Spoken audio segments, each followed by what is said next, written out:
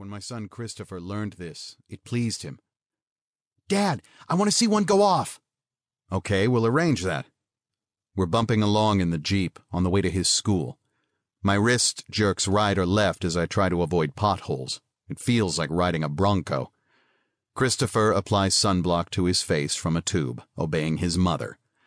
He's a literal-minded kid who doesn't always play along when I invite him to fantasize. "No, really," he says. "When is one going to explode?" I don't know. That's not the sort of kind of thing a person can plan. Not even me. It just happens. This answer didn't satisfy him. "So how do they know it's still active?" He screwed the cap back on the tube. His tone suggested that I might still be fooling with him and he wouldn't accept it. Well, specialists keep up with that stuff. For the rest of us, we wait for them to tell us.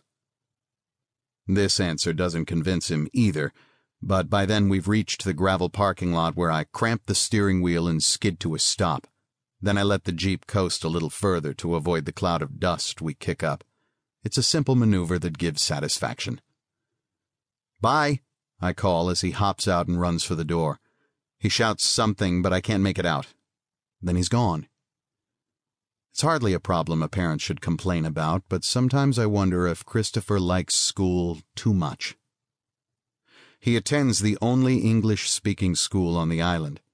At first we were concerned about the lack of choice, but Bethany checked out his teacher, a cheerful, buck-toothed Welsh lady of almost 60 who wore the same greenish flower print dress every day like a sort of uniform. Miss Breese. A daughter of missionaries, she rode a balloon-tired bicycle and sported big floppy hats to protect herself from the sun. She was one of the last of the old-fashioned cosmopolites, and Bethany approved of her immediately. "You know, in her schoolroom next to her desk, she has a hat box this big. There are stickers on it like you see on steamer trunks in old movies. I couldn't resist remarking on it. 'So that's where you keep your hat,' I said, and she took me aside. 'No, dear, that's where I keep my crackers for my cheese. You learn these things in the tropics.'"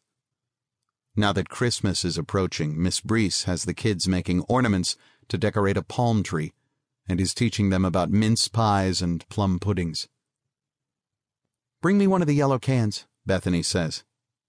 This is during our Sunday picnic.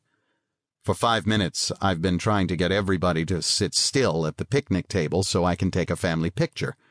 If I set the timer too short, then I get cut out of the frame. If I set it too long, the kids get antsy and move, and it spoils the shot. I'd hoped for more cooperation from Bethany, but now Ginny jumps up and goes to the cooler, so I get up and turn off the camera. "Might as well forget it," I say. "Oh, how lovely," Bethany says, putting her hands together in front of her. "Gin and tonic." Ginny laughs. She's only 3 years old and craves the attention. Bethany knows I don't think this joke is funny, that I don't like it when she turns her drinking into a family activity. Now, "Okay, you each get a cube." "Me first." "You got to go first last time," says Christopher.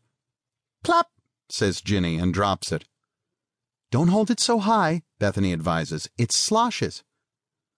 "Plop," I interrupt.